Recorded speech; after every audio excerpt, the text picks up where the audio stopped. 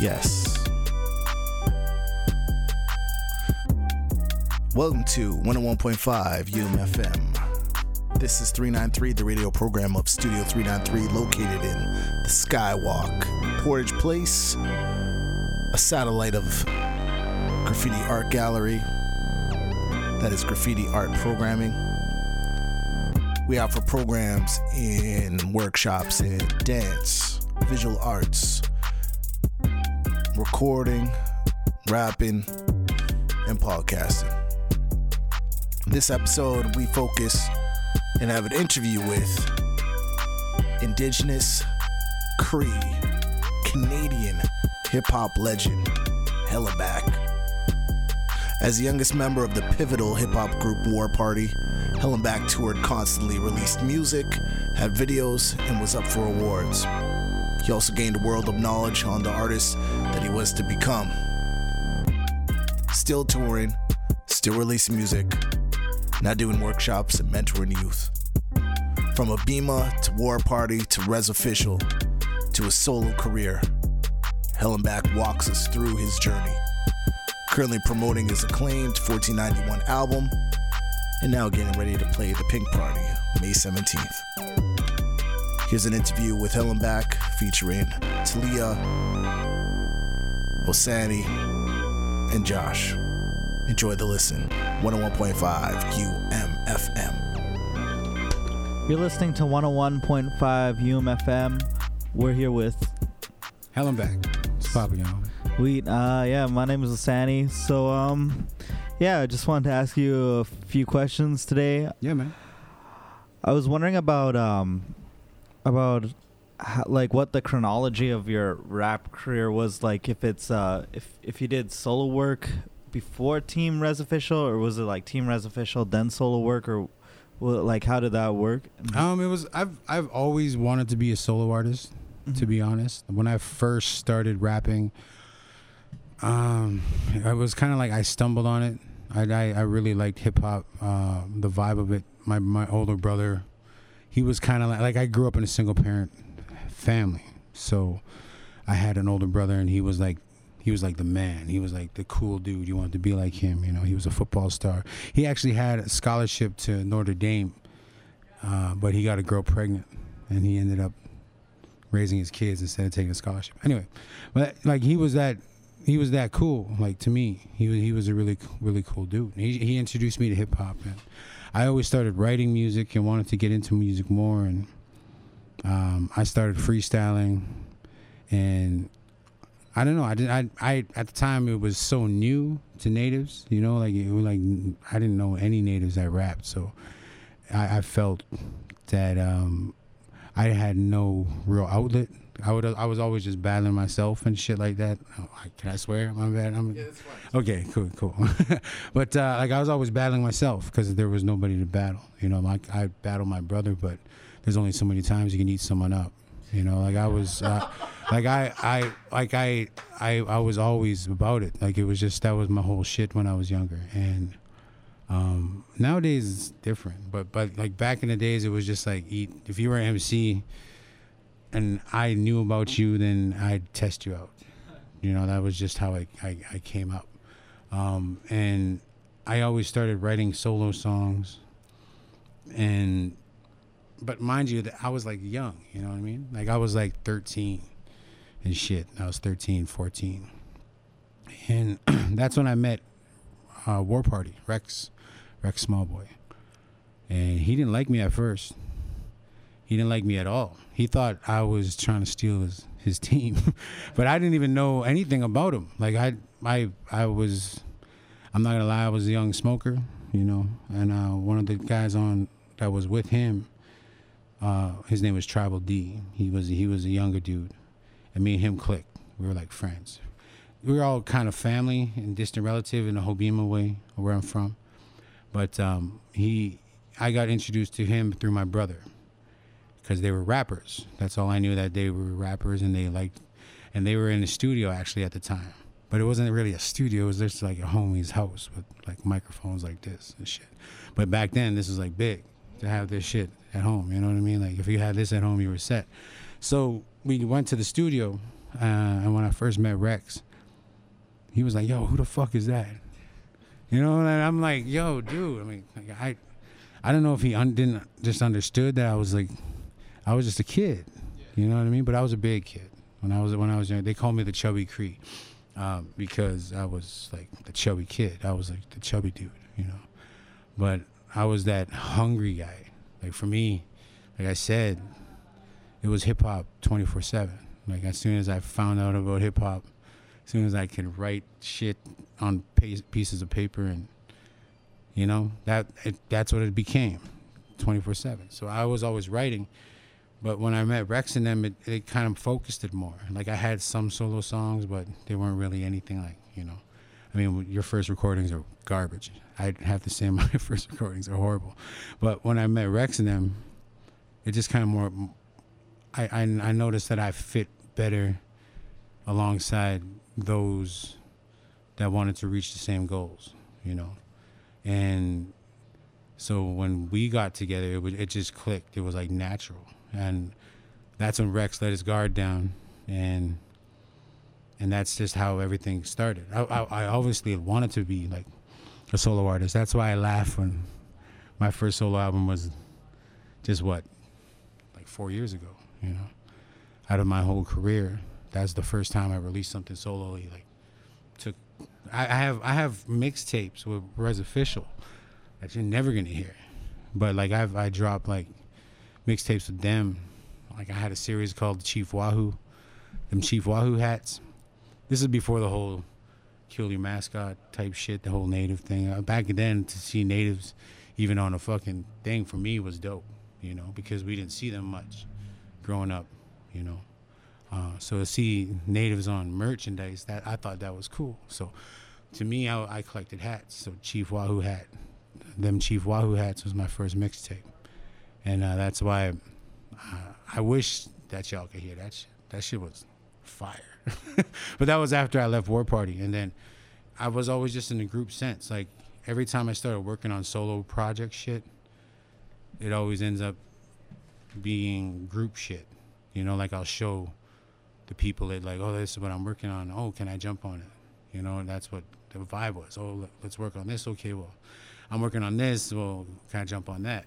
So it was just like, it was natural to do it. But I always wanted to be, a solo artist. So I like it now. I love it now. Shit. So with talking about rap, and I know you've done it for a while. Yeah. Do you like rapping on boom bap beats more or trap beats? Oh, wow. I just like rapping in general. To me, any artist can rap on anything. You know, if you have a boom bap rapper who can't rap on a trap beat, then like, what kind of rapper are you? Yeah. I mean, fuck, for real. Like, it shouldn't really matter what kind of beat it is. You know, if you can get it and fucking put words together and kill it. You know, kill it on a beat. That's what it is being an artist. That's what an entertainer is. Yeah. And when you step in this realm, that's what you are. Regardless of it, you're a role model to somebody out there who's looking up to what you're doing. You know, so just get it. For sure. Yeah, I understand you to be a really good. I like boom bap beats. I'm just saying. I'm just being real. All right, I see you. So yeah, speaking about entertainment, I've seen you perform before at the Tallest Poppy. My friend Renee, aka Twio. You're rapping with him. Yeah, he had this chorus, but then he said that like on the day of, you're like, "Don't worry, I got this." And then when he went on stage, you went like, "Ola," was that it? Yeah. How did that come to mind, or like how did?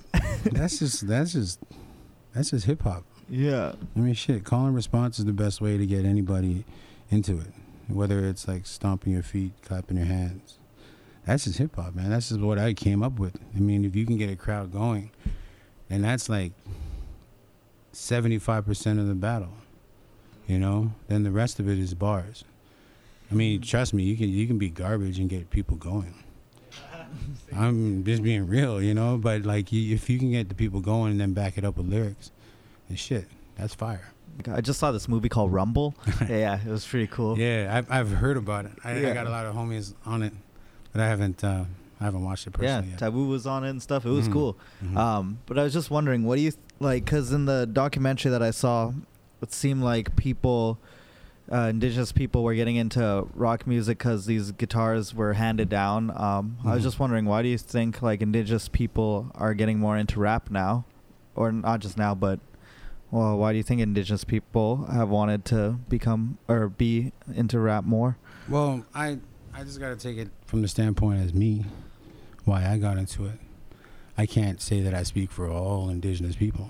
Mm-hmm. That's like me asking you, well, you know, your race, nationality, could you speak for all everybody? No, you don't. You know, you speak for yourself. So for me, I think it's just because people are gravitating towards it because it speaks to them in a way that nothing else has. You know, I look at hip hop and music in general as, and I've always said it, like great therapy. It helps you get through the bad times. It makes you understand. It makes people understand what you're going through, but at the same time, it helps you escape what you're going through. Do you understand what I mean? So I think that's why a lot of artists and kids are gravitating towards hip hop. I've been seeing a big surge of artists jumping into like the more conscious act of it, of hip hop nowadays. You know, if you look at the native hip hop circuit, we don't just offer hip hop shows anymore. You know, we go to reservations and offer the workshops. We talk to the community. We actually reach out and try to teach what we know as artists, more than just trying to impress people with our bars. We try bring them up to that same type of level.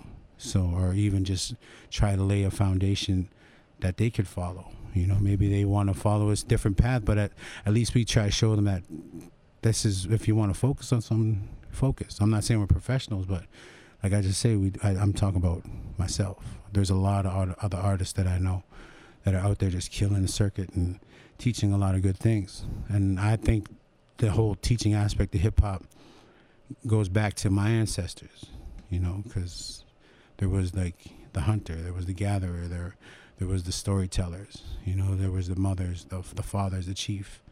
But the storytellers, they continue that tradition of, and that's what I feel that we as artists, you know, as native artists, and even as just any artist in general, you know, you hold that, and you have to as an artist, because when you do something that other people can't, you basically put yourself in a role model position.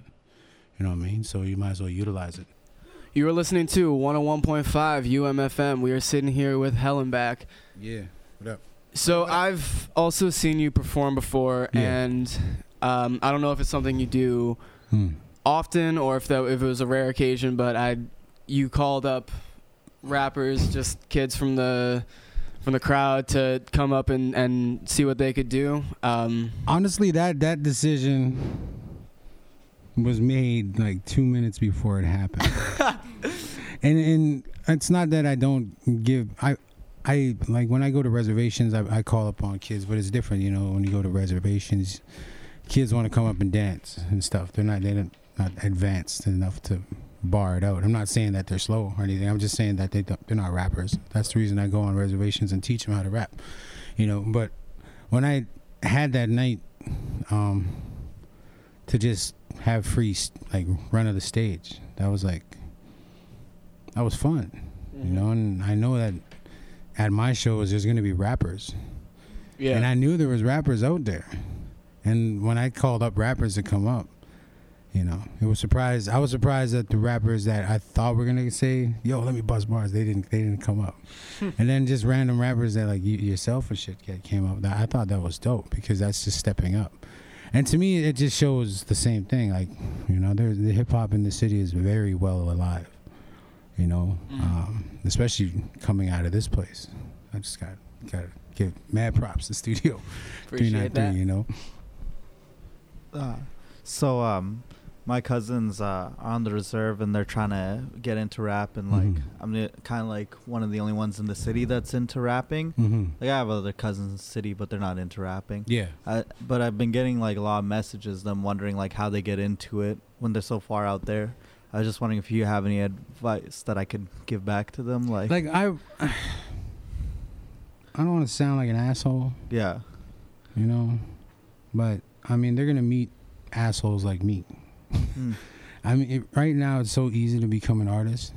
Yeah. I mean, if they're not becoming an artist right now with how easy it is to become an artist, like it doesn't matter if you're in fucking Timbuktu, you know, or whatever reservation.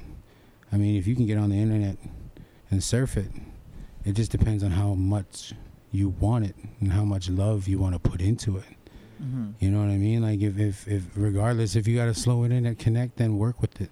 Yeah. Get your shit out. You know, work on music. Make that shit happen. Whether you're on a reservation or not, that's not an excuse. Yeah. I don't look at it as an excuse. I just look at it as like. Actually, no, I look at it as an excuse. Don't do it. Don't make where you're from the crutch, because if you got the internet, get out there and make it happen. If they don't know where to go, Google it. You know, hip hop live shows, and take some time out and take some money or whatever. Get out there.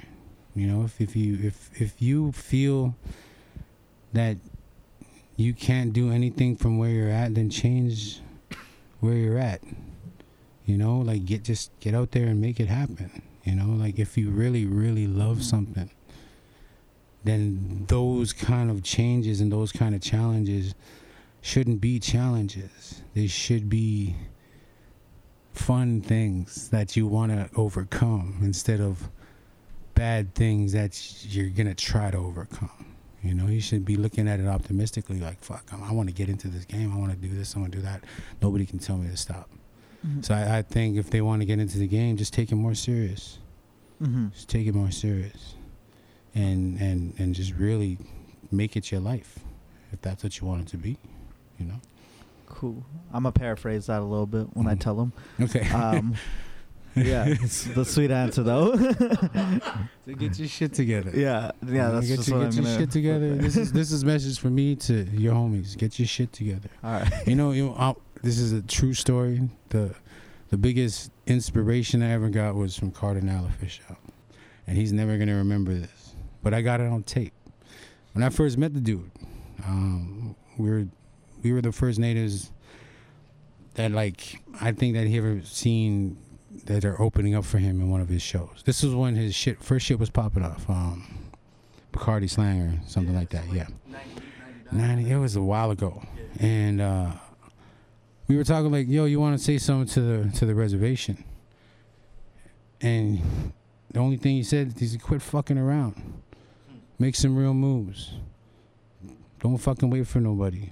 Just get out there and fucking make it happen. And I thought, when I first heard it, I was like, this motherfucker. Who the fuck are you to say this shit? But then as time came on, it was like, you know, that's the truth.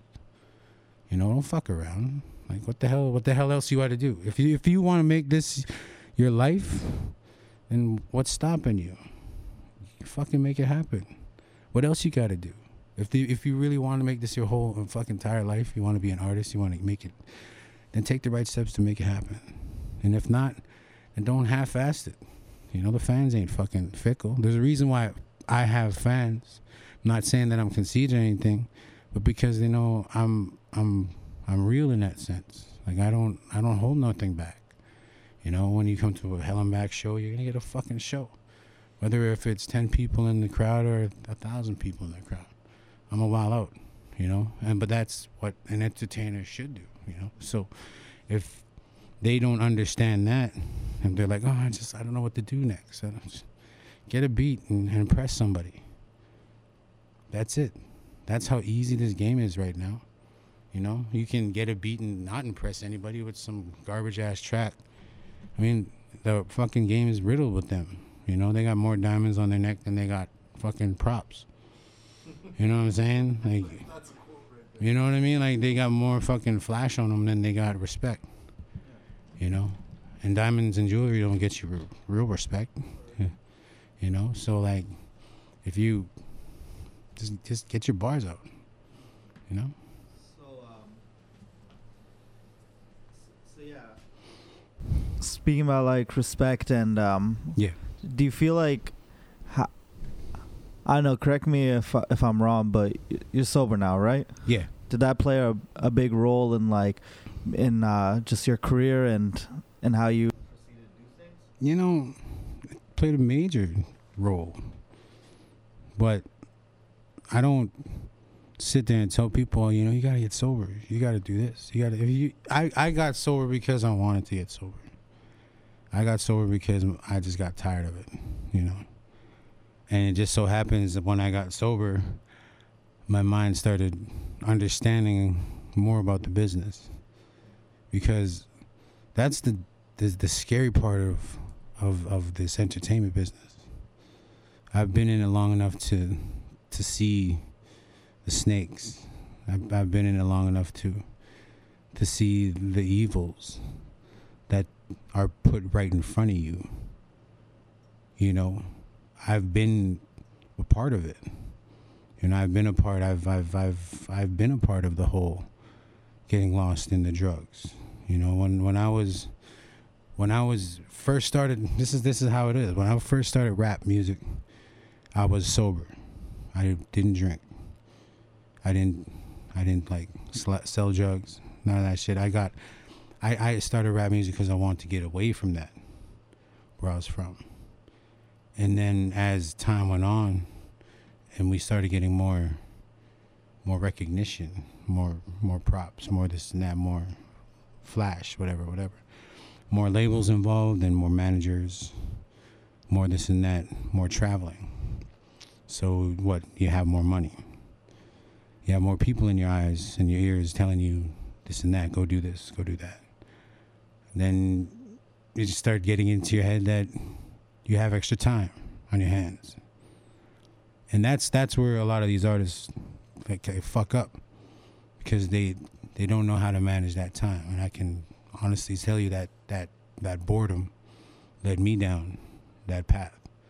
I stopped music for a while. If you look at my track record, Res Official dropped, and then I didn't drop for years because of that evil, because of that danger. And this industry is full of it. You know, you just got to keep your head straight on this industry, man. Like, this industry's fucked up.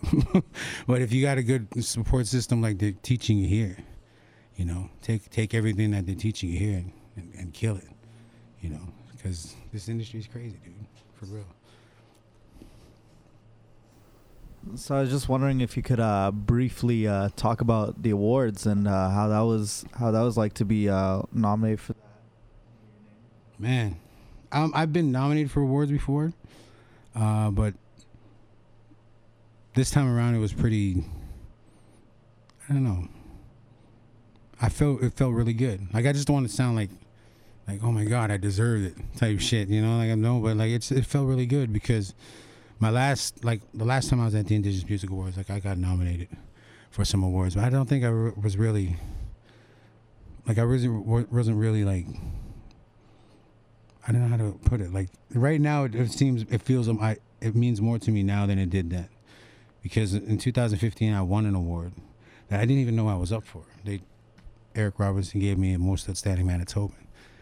And I got a lot of Manitoban rappers mad that I was the Most Outstanding Manitoban because I'm from Alberta. And I got emails. I'll show you some emails. They're real funny. They were actually telling me I got to give back this award. It was a joke. But anyway, that's another thing. But like, but if it means so much this time around because it's just this album. When I was making it, everything just kind of fell into place. There was even a major setback too. Like, I recorded half of the album, and then me and the studio that I recorded half the album with had a fallout, like a bad one. And then he wouldn't even send me the files for like fucking anyway. And I had to like threaten like legal action and all that other shit. And then all of a sudden I got all the files because I paid everything and whatnot. So then we got the files back, And then everything was good after that. It was then the album came just together. Shay put everything together like a genius. You know Shay, Shay Malcolmson. Abstract, the homeboy, he really came through. I should have just went with him like I did with The Family Over Everything, because he produced everything my last album before that. But just to be nominated, bro, it was so dope. I don't really care if I win or not. I just want to go to that awards ceremony. I just want to perform live at that awards ceremony. That's it. Because I haven't performed at an awards ceremony ever in my career. So like if I could perform at the Indigenous Music Awards, that would be really dope. Because that'd be a first, You can ask one more if you want, but this is good. Where'd the name Hellenbach come from? It came from like jokes. It came from like all natives, all nicknames, all that kind of shit. It comes from like teasing, like Kool-Aid. When I first got Kool-Aid was me wearing a bright red shirt walking down the hallway. And then one you can true story, you can fact check the shit. And then one of the homies was like, "Hey, Kool-Aid." And everybody laughed. You know what I mean? I'm like, is she laughing at me because I got the red shirt on? But then I flipped that around, and then like after a while, it went from like laughing at Kool-Aid to like, "Yo, what up, Kool-Aid? How you doing, Kool-Aid? What's up, Kool-Aid? What's poppin'?" It became that. And Hellenbach, after I left War Party, like, I know one of these days, like, people are telling me I should be writing a book, chronicalizing the native hip hop come up and shit. And I think I actually have been working on one, and it tells about these kind of stories. And when I got Hellenbach, I've been through a lot with the War Party. And when you go through a lot with a certain amount of friends who you think are your friends, and in the end, like I was just like a number to them, I was making a lot of money for them, and that's what it just ended up like. Money will turn. That's what I'm telling you. Like the evils of the industry, money will turn some of your best fucking friends against you. The almighty dollar type shit. So I went through a lot of things with those guys, and we were cooling out in the studio once when we were recording the Hellenbach shit, but we were recording the Kool-Aid shit. This was the Kool-Aid album. We were going to be the Kool-Aid mixtape, all that. And they're like, "Man, it's like you've been through Hellenbach to get to where you're at. Yeah, you should call yourself Hellenbach." And then we all kind of laugh.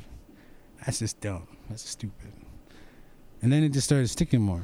Like, it just started sticking more. And then when I moved to Winnipeg, people started calling me Helly.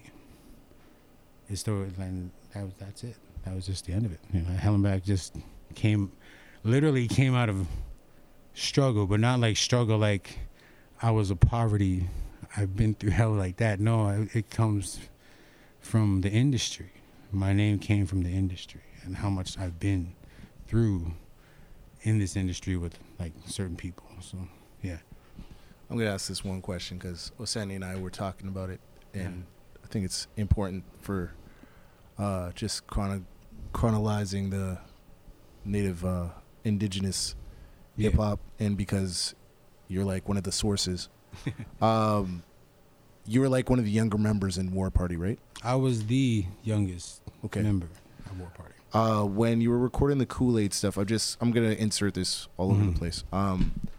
When you were recording the Kool-Aid material, were you still a member of War Party, or were you recording this like with Stomp at the time and Res Official was being spoken of? I was when I first started, I wasn't even named Kool-Aid. When I first met these guys, what the hell did they call me? It was something real stupid, real dumb. And they were calling you it? No, my homies in Calgary and my brother and them, they called me a different rap name.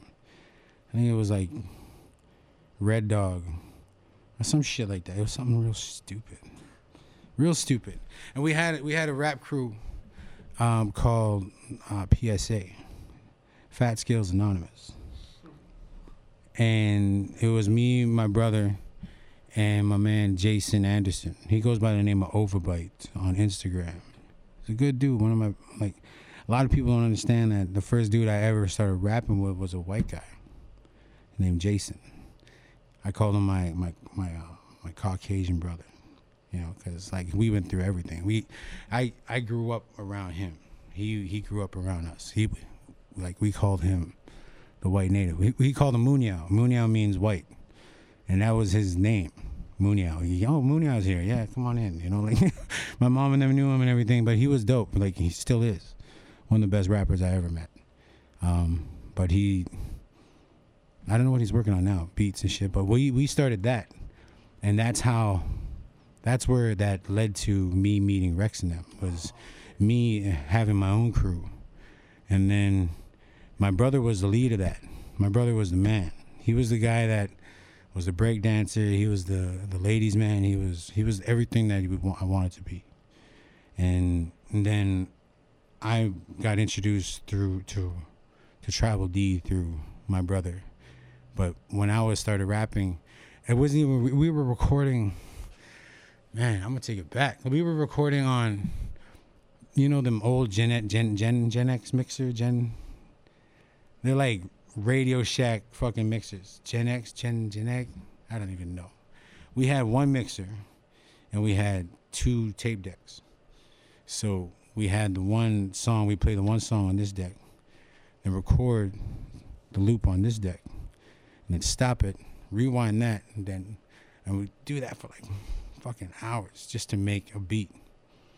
And then we would record over that beat through headphones as the microphone, because we didn't have microphones back then. But if you plugged in a headphone into the mic jack, you can use the headphone as a microphone. So we would record that on there, transfer it over here, and then record it over here, and then try, like, I don't know, fuck. It was so fucked up because we were trying to splice things. It was the worst recordings ever. But as soon as we could find out we could record, we recorded on everything. Like there's like old freestyles of me recording on country music and shit like that. And like, but that was what we knew as a crew. And that's how I met Rex and them. And then everything else is history. We were also wondering what, and you've alluded to it in this interview, but what happened that you decided to go solo? Is there any summary of what happened with you and War Party? I've never heard the story because you were all touring, you were active. Like we were very active. We were very ridiculously active. I'm talking like out of a month, 26 shows, traveling all the time, times 10 months, then a couple weeks off, and then traveling again. See, we built the market. Nobody understood what we were doing when we were building the market, and we were phoning people and selling ourselves over the phones before people even understood what rap was, let alone natives doing it. But we had that 30-second pitch. You know what I'm saying? That's very important.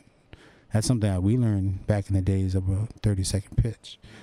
And if you can get somebody's attention in that 30 seconds, you got them, you know, and that's how we were able to do it. And that was the whole mind state. Call people, fax people. You know, we didn't even have internet. It was just faxing. So, you know, when we started that, we were constantly touring. And they used to call me Restless because I never slept. Like, I was always up. I was like, 3 days, being up 3 days in the studio was whatever. I'd get the best sleep I'd ever get on tour buses or on a plane or some shit, you know. But like if I was on the ground and we were work mode, I was always working. But that's the thing, like I was always working. But when I was young, like say I was your guys' age, you know, and you working your ass off, being the face of everything that you're doing, let alone writing a lot of the music for you and your friends and shit, and the hooks and this and that, and being the main, because like I told you, I was always working on music. So I'd show them some, then, oh, let me jump on that. So, like, a lot of the ideas came from what I was doing, you know, and then, you know, but I was young and I signed a contract. The older guy that I was with, Rex Smallboy. I'm gonna put this out there because it's not a hidden fact, you know. It's just, if you dig, you're gonna find it. And he had me sign a contract when I was 16. And in that contract, I signed away a lot of my rights that I had no idea that I owned. I didn't know anything about ownership. All I knew is that when we did shows, I was getting a couple hundred here and there, 400 here, 500. I knew the more shows they were doing, the higher it went. So at the time, I would be at like 600 a show. So you give 600 a show, 700 a show to a kid who's like 16, going on 18, 19. You know, 26 shows a month. You know what I'm saying? Like that adds up. So I'm thinking, I'm all right. Like, I'm living good. Mind you, I'm from Hoboken, Alberta. So when I turned 18, I also got my own money through the oil royalties. So by the time I was 18, between 16 and 17, I accumulated, like, roughly for myself, like $35K. And I'd spent a lot of it on shoes, just stupid shit, you know. But then when I turned 18, I got $118,000 from the government because of the oil royalties they were stealing from us. That's peanuts compared to what they owe us. But that's what I got and shit. So when I got that, it was just, I didn't think much about the money at the time because I already had money. So I thought, whatever, we making money. And then after a while, you know, I started noticing, you know, Rex got a car. You know, his wife's got a car. You know what I'm saying? See you later, yo. You know, Rex got a car, his wife's got a car. You know, the DJ's got a car. All of a sudden, they got a family car. They got a studio, they got a house. And I'm living in this house, paying money monthly into a studio that I helped build. And I didn't even have any furniture. I had a fucking bed and a bag of clothes. But to me at the time, it didn't really matter because, like, I was like, fuck, okay, we're hardly ever here. So I didn't really have a real, like, solidified home. My home was like the road.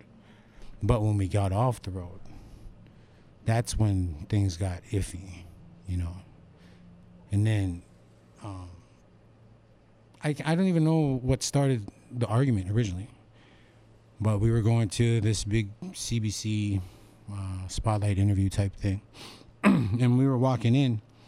And the ride was like, I'm going to chronicleize it for you. The ride was crazy. None of us were talking. It was from Hobbema to Edmonton, which is about 45 minutes to about an hour and a half ride. So an hour and a half of nothing. Nobody talking. And I'm just like sitting there. This is before phones, so nobody had a phone or shit to, you know, nobody had a phone or shit to like be distracting or shit like that. We were just all like, okay. And then when we got to the spot, we were walking in, and then Rex turns around. He's like, okay, we got to go inside and pretend to be friends. That's what he told me. And then I was like, pretend to be friends. I was like, what the fuck you talking about? Because at the time, my whole shit was, I love these guys. And so I didn't know what that was about. So then when we went outside, all of a sudden I see this big act. Oh, yeah, I love this guy, man. You know, put his hand on my shoulder. You know, I live and die for this dude. And I was looking at him like, damn. Like, I would have believed that if you didn't fucking stop and tell me I got to pretend to be a friend. So then after that happened, it all kind of really, really started when I started asking questions. Like, I asked my accountant at the time, or manager, about some of the money. I'm not at liberty to tell you that. You got to talk to Rex about that. So I'm like, That doesn't make sense because that's my money too. You know, well, how much are we getting a show? Well, I can't tell you. So when we were getting shows, they were telling me that we were getting, you know, $2,000 a show, $2,000 a show, $1,500 a show, $3,000 a show. So at the time we had 5 members.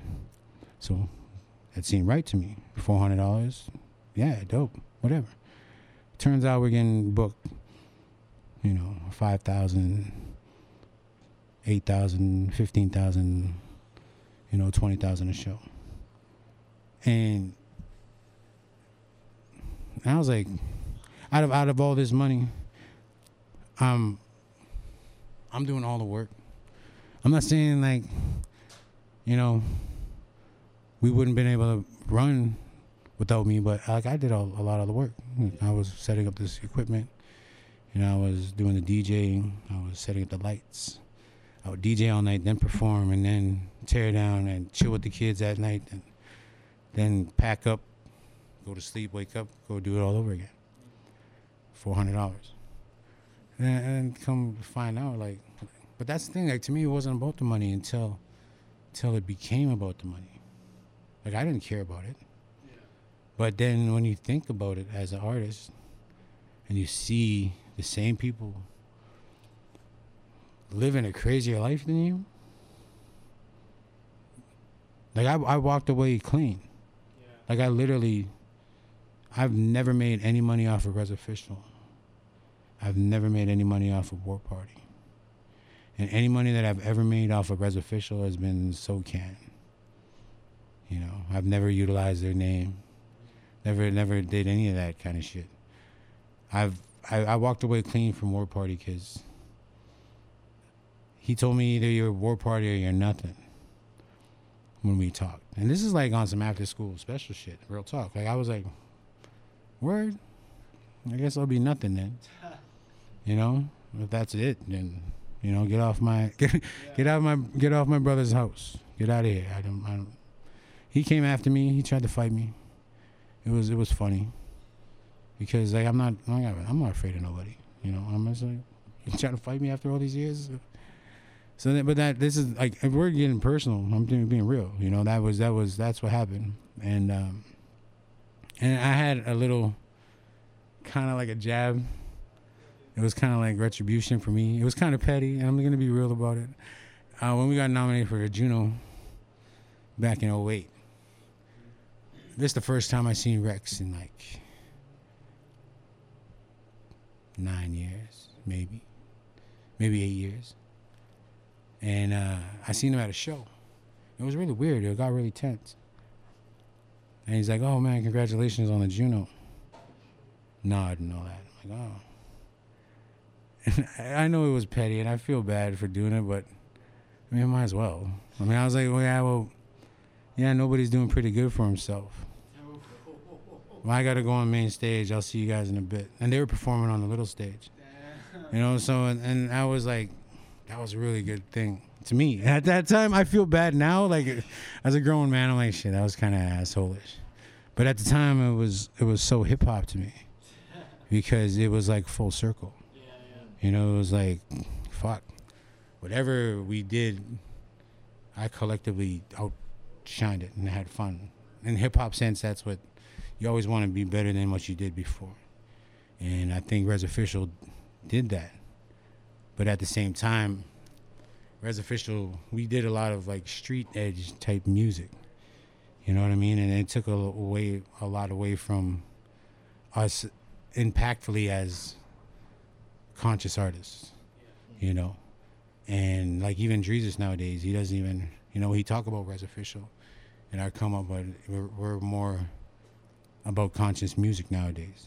If you listen to Res Official stuff, there was a little bit of conscious stuff mixed in with a lot of crazy shit, you know.